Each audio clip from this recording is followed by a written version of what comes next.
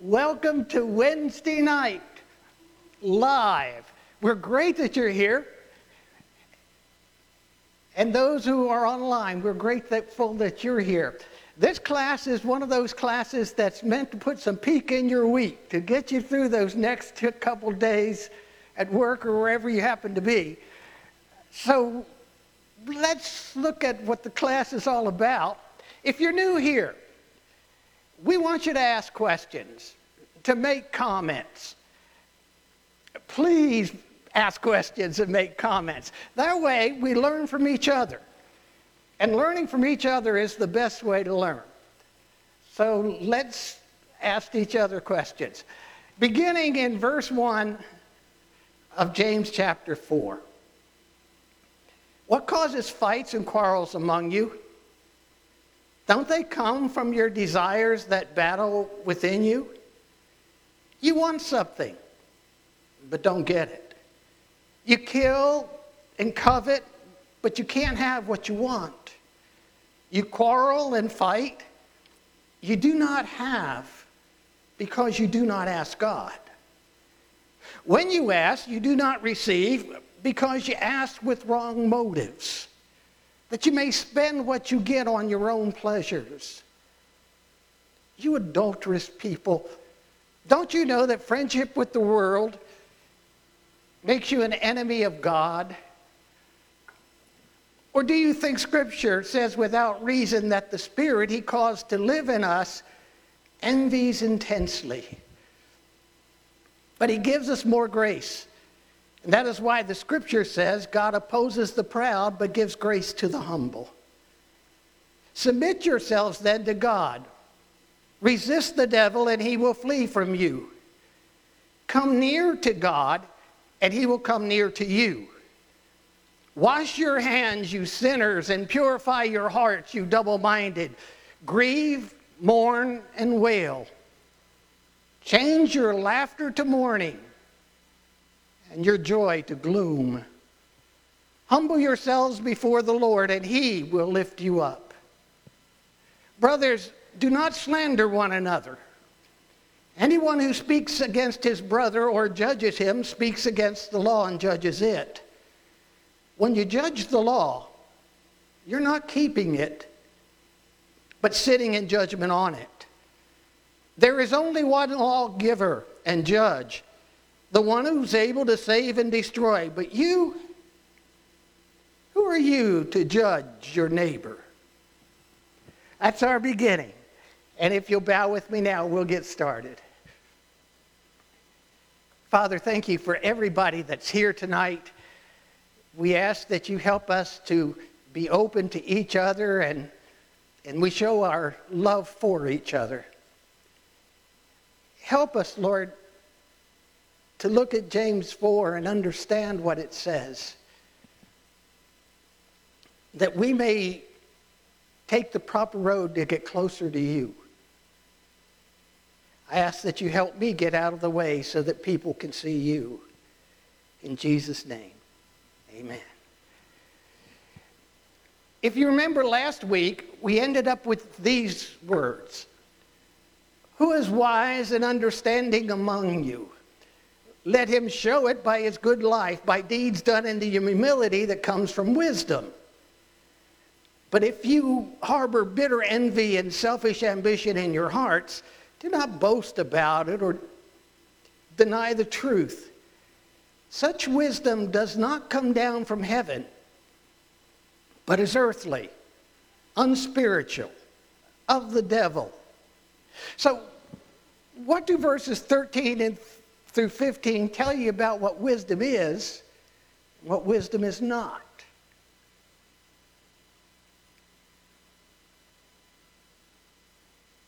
Don't you all answer at once. It gets repetitive then. Sue? Put back the verse. I can do that. She was doing this, and I wasn't sure what she meant by it.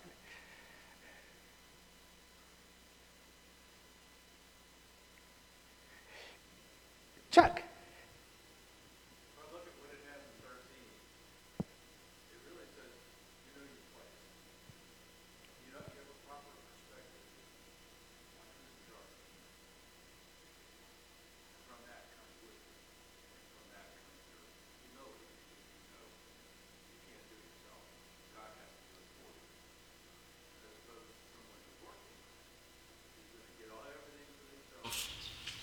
and they're using all of their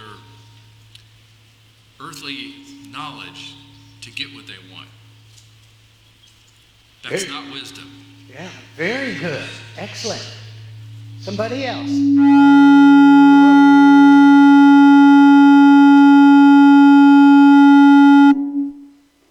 Okay. That woke everybody up into place. Hi, Doug.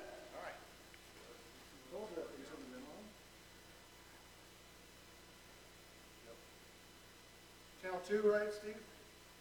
Yeah. It was on Max. Where should it be? Like 8 or so. Okay. If I understood what you said, the wise person realizes God is in control, not them.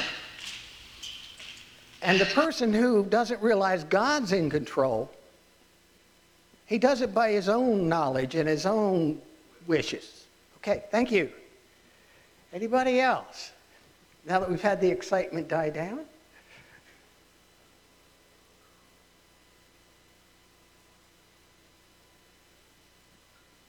Okay. For where you have envy and selfish ambition, you find disorder in every evil practice. But the wisdom that comes from heaven is, first of all, pure, then peace-loving, considerate, submissive, full of mercy and good fruit, impartial, peacemakers who sow in peace and raise a harvest of righteousness. This is by Francis Chan. Francis Chan is a noted Greek scholar. He's written several commentaries. And he writes, wisdom is not about education. Wisdom is about action. It's about character. James says if you have wisdom from above, you're going to be pure. There's going to be a holiness about your life. So that brings us to an interesting question. How can you know the difference between what is wisdom and what is false wisdom?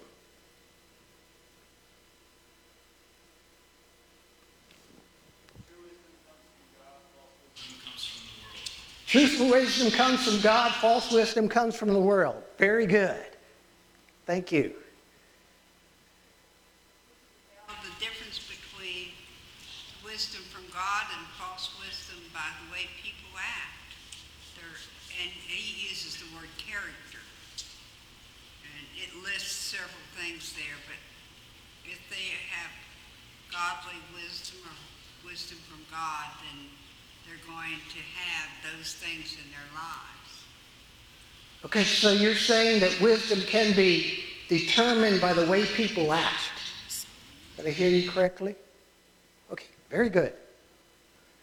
That it brings, it would be, partial in the way that it meets up to God's standard. That it might be reasonable, but not peace loving. That it is a selfish wisdom, something that, if you're wise, you're going to make $1 million, and that's what wisdom is. But that's not what God wisdom. That's not what that says. Okay, it's if I'm hearing you right, it's that wisdom is the difference between who's in control, basically. It's not necessarily that it's a bad idea, it's who's in control. Okay, thank you. Chuck. I don't remember where it is, but I think Paul talks about you have knowledge, and on knowledge you have understanding, and on understanding you have wisdom. You have that knowledge and understanding, and it's really how you apply it, and what your motive is behind applying it, that really gives you godly wisdom. Because that's what we're really talking about. We're talking about godly wisdom. Because not worldly wisdom, but godly wisdom. Worldly wisdom would be wisdom to say, how do I do unto others before they do unto me? Okay? Okay. That would be worldly wisdom. Yeah. As opposed to saying, how do I serve someone else in a godly way? Oh, very good. So, do unto others before they do unto you is worldly wisdom. Very good. We got one from online. We got from Raina. She says false wisdom is preaching, just telling people what they want to hear instead of preaching directly from the Bible. Oh, that's good too. Thank you, Raina.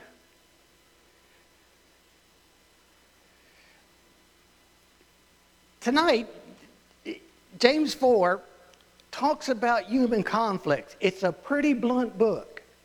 This chapter, James doesn't really hold back at all. And I think you'll see that as we get into it. But what are some of the things that cause the quarrels and conflicts among people that he talks about in chapter 4?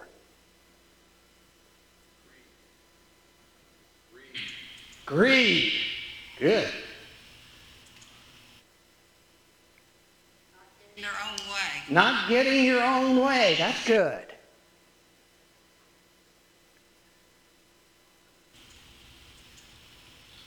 I think sometimes people can be passionate about different things, and maybe they're not even wrong things, but head in different directions, and that can cause quarrels. Maybe somebody thinks it's important for this specific thing to happen at church, while somebody else thinks this specific thing is important, and you got to go with one or the other. Okay. That can cause quarrels. Okay, good. Chuck? I guess in context of maybe our society is, it's all about me. It's all about me. Okay, good. Online, Raina says envy, and Heidi says pride. Pride. Thank you, Heidi. And was that Renya that said? Was Renya along with Heidi? Okay, thank you, Renya. What causes fights and quarrels among you? Don't they come from your desires that battle within you? You want something, but you don't get it. You kill and covet, but you cannot have what you want. You quarrel and fight, but you do not have because you do not ask God. When you ask, you do not receive because you ask with the wrong motives, that you may spend what you get on your pleasures. This is another quote from the same man who, his commentary I used extensively in preparing this. But what's the answer that causes quarrels and conflicts? What's that underneath?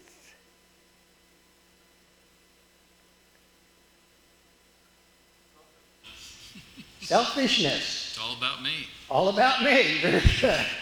Heard that somewhere before, but that's very good, Chuck.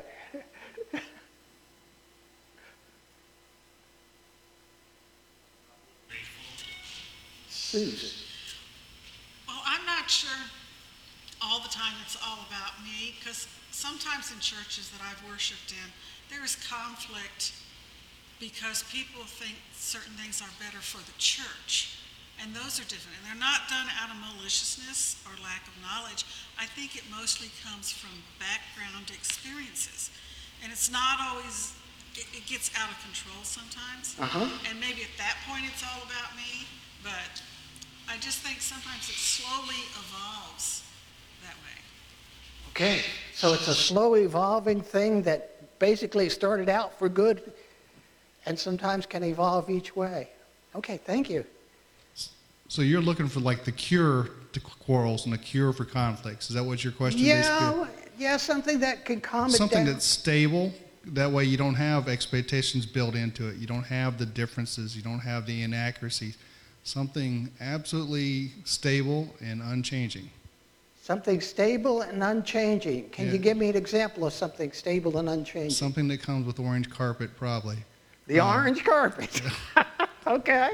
The church, the Bible, God himself would be something they don't change. There's no expectations, there's no differences, there's no inaccuracies. It's stable and unchanging. Okay, good.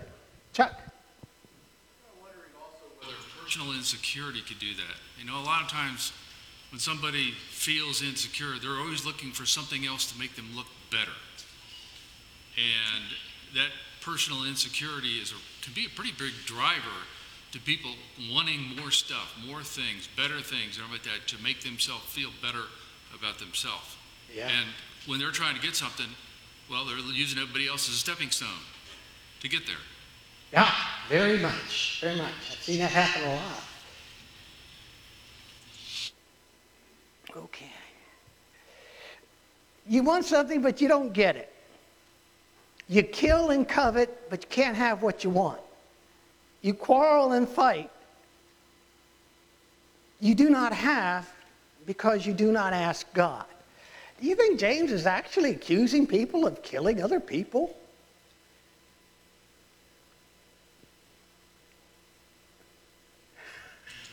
Sue. Well, Jesus talked about when we hate each other, that is comparable to murder. And I think that probably is more of what he's talking about. I hope that it's a hatred for each other. Very good. Chuck. I was thinking from the kill standpoint, there's two deaths. There's a physical death and a spiritual death. And what you're doing is you're killing people spiritually. You're driving people away from the church. You're driving people away from God because you're fighting, you're quarreling, and everything like that. And from that standpoint, they are killing.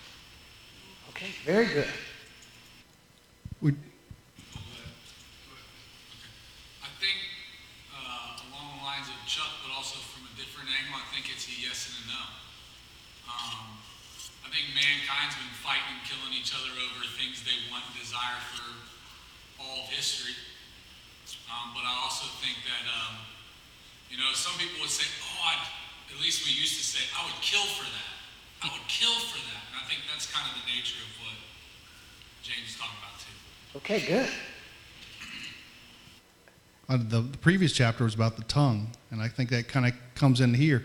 The words you say can basically kill people, division, putting people in a smaller place, creating lies and rumors, which cause more division. These have the ability to kill, and a lot of it comes from covetousness. Somebody very much desires a position or responsibility or power, and that's something I just had there. Okay, good. I was amazed when I went into the commentaries on this that there's different thoughts about it.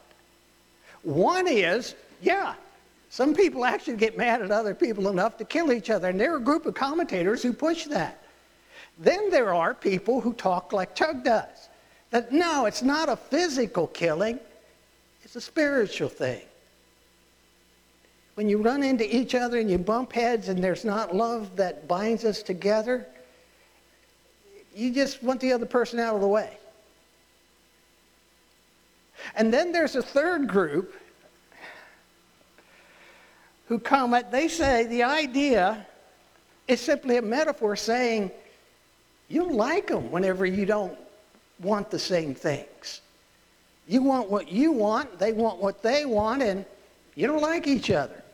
So there's a lot of different opinions out there, and I think most of you hit the good ones. So very good. When you ask, you do not receive because you ask with wrong motives, that you may spend it on your own pleasures. How can you tell the difference between good and bad motives?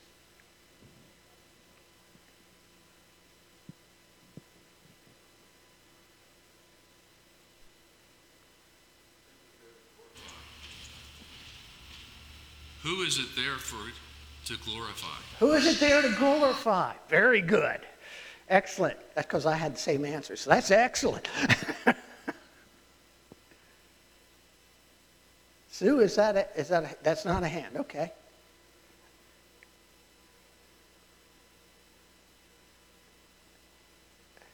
If you could honestly answer, is this what God wants? With a yes.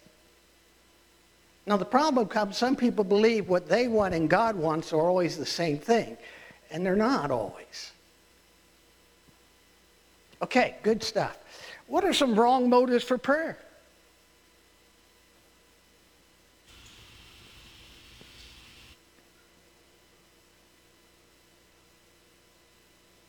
Get Peter over here and I'll come over here next. Material gain. Material gain. Okay, good. Chuck? I kind of chuckle. I'm old enough. I remember a song from Janis Joplin, and first part of the verse was, "Oh Lord, won't you buy me a Mercedes Benz?" Second verse is, "Oh Lord, won't you buy me a color TV?" The motivation there was, I mean, it was meant to be kind of humorous and like that, but it does reflect what people think in the world is, I'm praying for something for me. Uh-huh. Raina online says, should back up on the previous question about good motives and bad motives, but the bad ones inevitably hurt someone. And it's been a long time since I've heard somebody publicly pray for a curse on somebody, but I'm sure that could happen, and I'm sure that happens in their own private prayers just the same. Yeah, it does happen. It's happened in my office that if I'm talking to a young gentleman and we have prayer time, we usually switch off. One prays the first time, and the other prays the second time. And I've heard him say, actually, Lord, make them suffer. And that's kind of tough. Okay. You adulterous people. Do you not know that friendship with the world is hatred with God? Anyone who chooses to be a friend of the world becomes an enemy of God. Or do you think the scripture says without reason that the Spirit he caused to live in us envies intensely? But he gives us more grace. And that is why the scripture says God opposes the proud, but gives grace to the humble. Why do you think James is calling people adulterers? That's a strong term. He is labeling them as they're cheating on the relationship with God by desiring things from the world. Okay, very good. They're sort of cheating on the relationship. Yeah, great. It makes me think of the story of the prophet Hosea, and that's pretty much what that whole prophecy was about, how Israel would constantly go and cheat on God with other gods and other beliefs. And moving forward to the New Testament, we're called to have the Holy Spirit, which lives inside of us. We're the temple of God. But there's also the spirit of the world. And even, I think, devout Christians at times struggle and wander, at least in their brains, towards that spirit of the world. So you've got God who's given everything for you, but he can't get your attention the same way the spirit of the world does. It seems like that's the struggle of mankind. Okay, thank you, Matt. Appreciate that.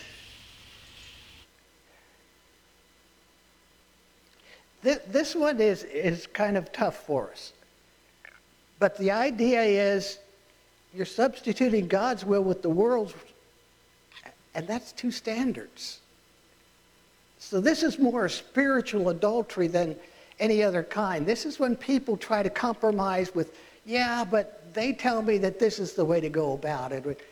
But God tells me that's the way to go about it. And if you try to go this way, that's sort of cheating on God, even if you try to get half and half. You're not listening to God. And that's good. This again is Francis Chan. God longs for a loving relations with us. In fact, he has put a spirit in us for the sole purpose of connecting with his spirit. But we have strayed. We've been like an adulterous spouse, being more interested in the values of the world than in what God cares about. Now, here's a big thing about the first spirit. Francis Chan believes that this is the spirit we are put into us because we were made in God's image. He doesn't believe it's the Holy Spirit yet, but a spirit that God put in so that we would long for God. If you get into the Shema, you love him with all your heart, your mind, your spirit, and your strength. And that's our spirit that's normally alive in us. And he says what happens is if you get God right and do his will, that spirit connects with our Holy Spirit that he put in us when we became Christians. But if you do it the world's way, that's not going to happen. That's Francis Chan.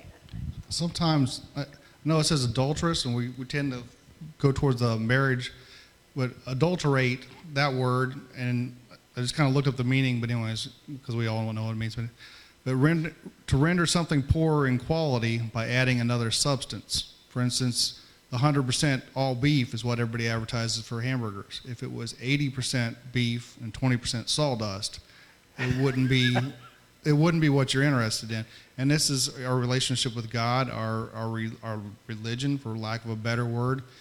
You start adding sawdust to it, it's no longer 100% beef, and it's not what we're looking for. Okay. You're with your husband 6 days a week, and you're with somebody else the other day a week. That doesn't cut it. And the same way with God. He's a jealous God. It says it plainly in the scriptures. Okay, very good. Chuck.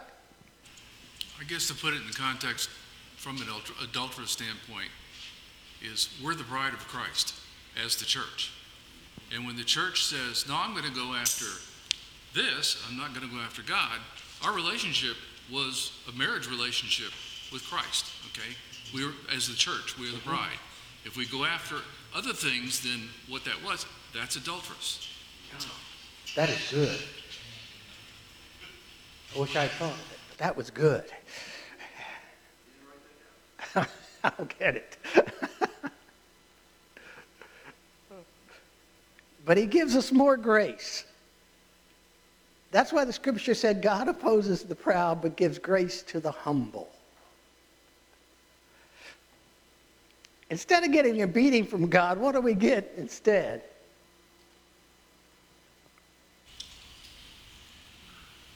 He offers us grace. Yeah. Do Christians get it all right? We don't. But if we're trying to follow God's word, if we're trying to follow what God has said, if we're trying to do it his way, he says God gives us enough grace to keep us growing in the right direction. It's sort of like we went and saw our grandchildren, as most of you know, and they're growing a lot. But they have to have certain things. They have to have mom time and dad time and play time and friend time and all these other things. They're essential to their personalities. So they're giving them things even though they're not perfect. I think they're close, but not perfect. Proverbs 3, 33 and 34. The Lord's curse is on the house of the wicked, but he blesses the home of the righteous. He mocks proud mockers, but gives grace to the humble. Good stuff. And the idea of being humble, that I'm not getting it all right, and I don't pretend that I'm getting it all right. I don't pretend to God, I don't pretend to other people. I'm still struggling, I'm still working at it, I'm still growing, and then that grace, we know we need it. Mm-hmm. I can't do it. I know I need the grace of God. The grace of God is very important. Okay. The humility thing, when you were talking about quarrels and feuds, humbleness can end those kind of things right there. If you tell somebody you're right or just okay, a lot of times it diffuses the whole situation entirely. It's all right for them to have their way. I don't have to have my way. It's all right. Yeah. Some things are not worth, well, it's really not worth quarreling about. Trying to kill somebody's secret. And I think that's one of the reasons that when you have something against a brother or a brother has something against you, you go to him and you find out the facts. And a lot of times you can just say, okay. And it diffuses everything before it blows up into something else. Okay. Submit yourselves then to God, resist the devil, and he will flee from you. Come near to God, and he will come near to you. Wash your hands, you sinners, and purify your hearts, you double-minded. Grieve, mourn, and wail. Change your laughter into mourning, and your joy to gloom. Humble yourselves before the Lord, and he will lift you up. Now I don't think I have this as a question. No. What's this thing about wash your hands and purify your hearts and get rid of being double-minded? In the Old Testament, let's make somebody an Old Testament priest. Jim Seltzer looks like our Old Testament priest. When it comes time for worship, Jim is going to take the best description's a bath, Jim. It's an immersion in water that you come out the other side. You then wash down your hands in a certain way. You put on another garment. You purify yourself. So he's using the idea of the priest getting ready to worship God. And he says if we're willing to do that as sinners, if we're willing to change our mind from what we were to God, we can do that. But these guys evidently don't, because they're supposed to grieve and mourn and wail and turn their laughter into mourning and their joy to gloom and humble themselves. So what's the antidote of prideful desires that can cause quarrels?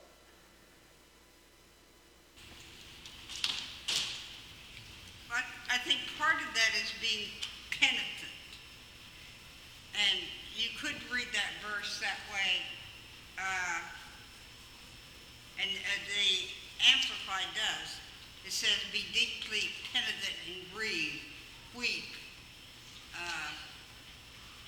It doesn't mean you can't be joyful over things, but you're grieving over what you've done and your relationship with God. Okay, very good. Heidi online points to verse 10. Humility. Humble yourself before the Lord. Humility. Thank you, Heidi. Yeah, I was going to say along the lines of humility, fear of the Lord. I was just thinking about all the different people when they see angels in the Bible or when they experience some sort of being from God, and how most of them tremble and they're in fear, and they say things like, I'm a man of unclean lips. You know, there's a repentance that comes, there's a humility, there's a fear of the Lord. Okay. That's a quote out of Isaiah 6, I think. Yeah. Good. Thank you, Matt. How do we counteract pride in our lives?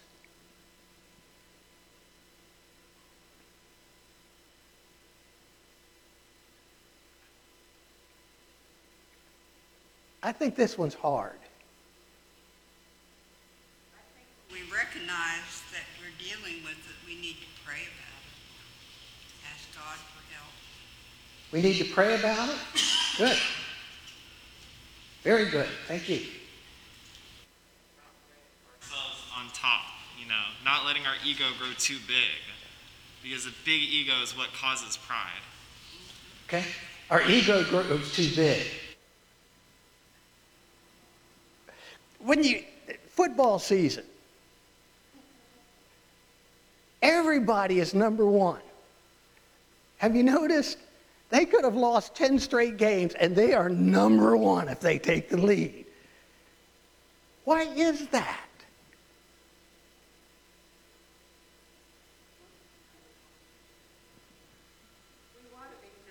We want to be number one. We are taught to be very competitive in our society. So the idea of that pride, you can get it. That's the contrast between the stories like the rich young ruler and Zacchaeus, which we look at as being on top, and a shock when Zacchaeus comes to Christ, or the rich young ruler who won't give up everything. But such a contrast to the lady who washes Jesus' feet. She knows she's a prostitute. lady who's been married 5 times, she knows she's been married 5 times. She has no, and it doesn't call out that, what do you do about that? Start over. That's really all that can be done. So there's no pride left. They know who they are.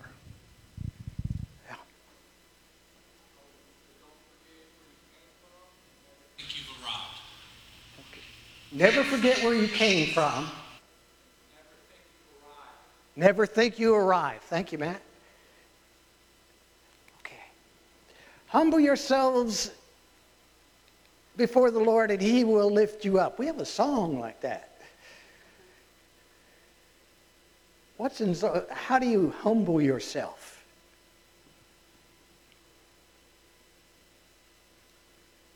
You ever watch that show Dirty Jobs? The guy gets, and he'll milk goats, or he'll scoop fertilizer, or he'll work in the dump and stuff like that. There's a good start. Thank you, Doug. Dirty jobs. That'll humble you, yes.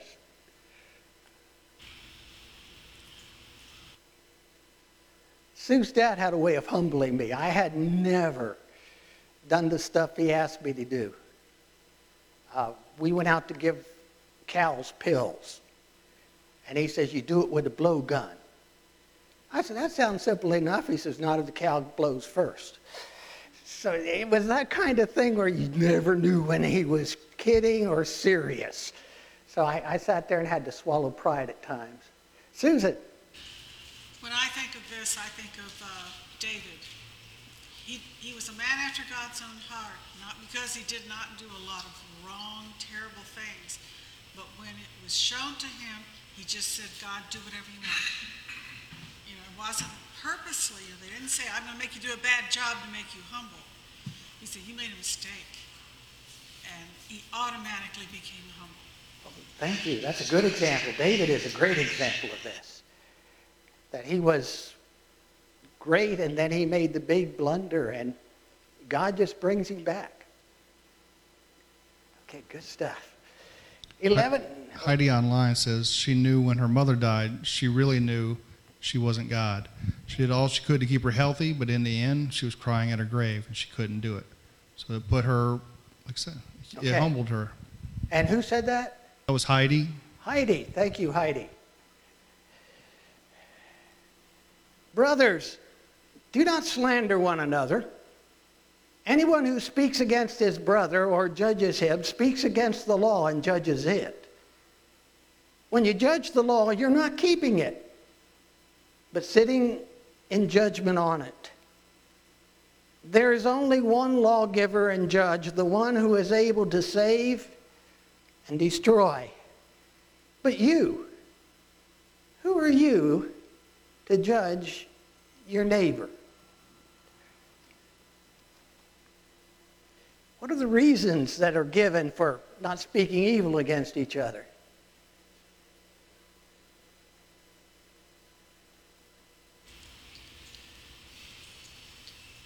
It says you're speaking evil of the law or God's word. Ask you to do. Good. That makes you speak evil of the law. Did I hear somebody? See somebody? Nobody.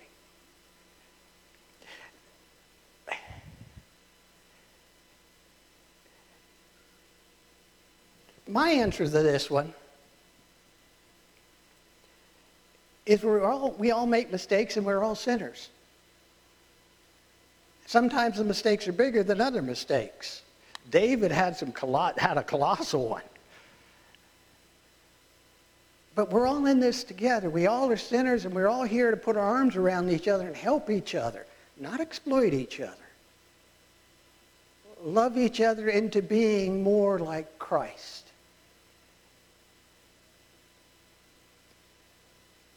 And that's important. When you know what the law says, and you deliberately decide not to obey it, but rather to violate it, what are you implicitly saying about that law?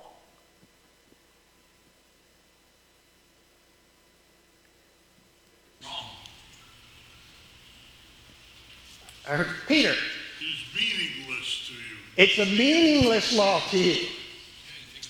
Okay, good. Somebody over here said something, I think. No, back there. You think it's wrong. You think it's a You think wrong? the law's wrong. Good. Thank you, Matt.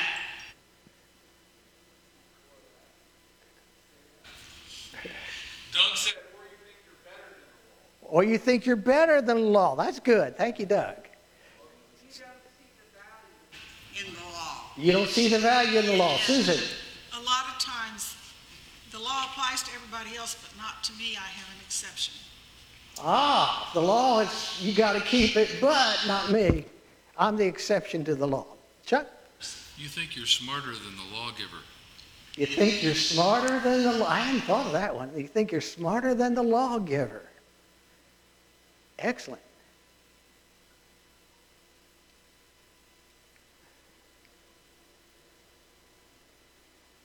What right do you have to say such things about God's law? Zero?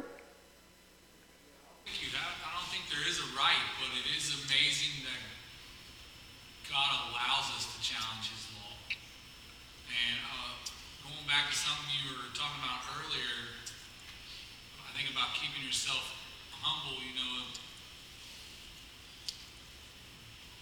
There's many times in our lives, I think, where we don't always, I think there's a part of the Bible everybody struggles with. Like there's something in the Word of God that everybody questions or wonders if it's right, or, you know, God's Word has a way of humbling you, making you realize how much smarter it is than you are.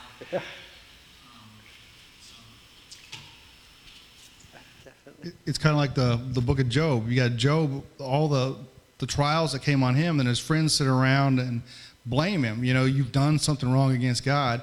And they'd talk forever. And I think it was Job 38. God shows up and says, whoa, sit back. Let me ask you a couple questions. We'll figure out who God really is, me or you. And that's the same kind of thing. It happens. People think they're way above him.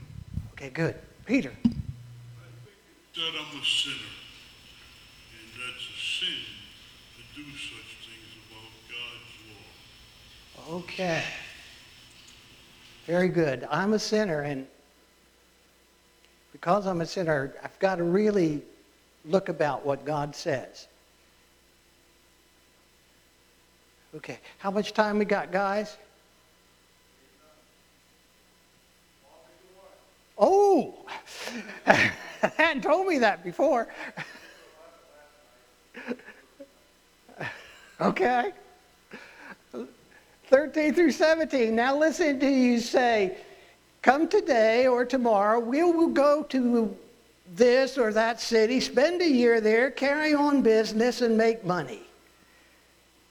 Why do you not even know that what will happen tomorrow? What is your life? Your midst that appears for a little while and then vanishes. Instead, you ought to say, if it's the Lord's will, we will live and do this or that. As it is, you boast and brag. Such boasting is evil.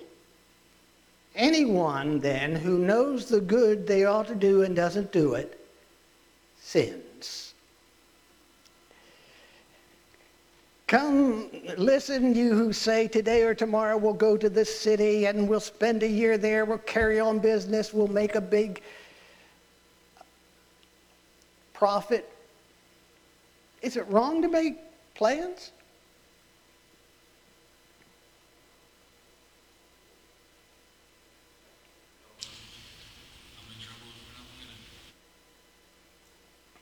He's really trying to say, where's your focus? On the things temporal or on the things eternal? Okay, very good. Where's your focus? Just realizing I can make plans, but it may not work out that way, and God is really the one in control. Okay, he is saying that. The sin that underlines these mistaken assumptions, think of the last year. it doesn't go the way any of us thought it would go. We could have thought of all these plans that we were going to make, and we were going to go in this city and buy and sell, and it was going to get great. And it didn't work out that way for us. We ended up not even being able to go to restaurants or the movies or the beach. So if we planned it, it didn't happen. We think we're in control. We do think we're in control. Yeah, and I've said several times to people since the pandemic happened, I said, if nothing else, the pandemic has shown us that we really are not in control of anything. Okay, it has done that. Think of a tea kettle. Steam comes out from it. He says, that's you. We see it for 1 second, then we're gone. And here you're saying, well, here's what I'm going to do tomorrow. And in fact, I'm going to go and I'm going to spend the next year here or there. That's Chan. And James says that's just arrogant. That you think that you've got it, not only if you go to that town, you're going to make a big killing, and you just, if you show up, it's going to make all the difference in the world. Instead, we say, if it's the Lord's will, we will do this or that. You think we have to say it's the Lord's will? If it's the Lord's will, we will. Lord's will. That scripture a lot to me talks about how I'm not in control of a single day of my life. I can do all the right things. I can have the right diet. I can work out. I can do everything to live as long as I possibly can. But there's a lot of people who are in that situation and die young from circumstances they couldn't avoid. I think of Psalm 139, where David's talking about how the Lord, every single day that he lived was numbered in the book before he lived one of them. And I think that's true about all of us. I think God numbers our days. So it is arrogant to pretend like you know how long you're going to live, to pretend like you know how much time you have. It is arrogant to pretend like every single day that you're given here is not just a blessing, but something you actually deserve. That's what it hits on for me. Okay, thank you. Susan. It may not be necessary to say it, but I was raised on it. My parents continually would say that, we're going to do this and that if the Lord wills. And they meant it. My grandparents did the same thing. I don't think it hurts to say it. It does not hurt to say it. You are correct. It does not hurt to say it. But we can say it if we don't learn it, then it's... And I think that's what your parents were doing. They were teaching a principle as much as anything else by saying it. So essentially what James is saying in the last part is that thing that we've been talking about all along. The guys who like to take control. What bad effects does a godless sense of self-sovereignty have in our lives? We're going to finish with this one, so last turn to speak up. We become God. We become God. That's a good one, man. Thank you.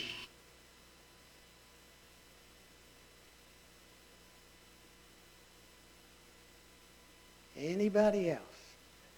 Hard to embrace chaos. When you plan and expect order and things like happen outside of your control, then it can be really disheartening. It can really hurt you and the people around you that you plan for and with. Okay, thank you. That's very good, David. On Sunday morning, I taught out of Haggai in here, but I had an English blessing that basically said, before the bread is the flour, before the flour is the mill, before the mill is the grain, before the grain is the sun and rain, before the sun and rain is the will of God. And sometimes we lose sight of anything and everything depends on His will. Okay, thank you, Doug. Okay. Good class. I am very thankful for everybody who is here. If you're online, I appreciate the comments and I appreciate the viewing. I want to invite you back this Sunday. This Sunday, Matt will be up here preaching, and if you've ever heard him deliver a sermon, he has a lot of enthusiasm. So come and hear him, what he has to say. One more thing. On Sunday evening at 6 o'clock, we're going to have the graduation celebration for Kevin and Ashanti. So bring finger foods, bring ice cream. That'll be in a fellowship room. Once we're done in here with worship, we'll go back there. But it'll start at 6 o'clock Sunday evening. Yeah, I noticed ice cream was on the announcement 3 times. Yeah, there wasn't enough. So. Okay, so we will celebrate our graduates. Thank you all for coming.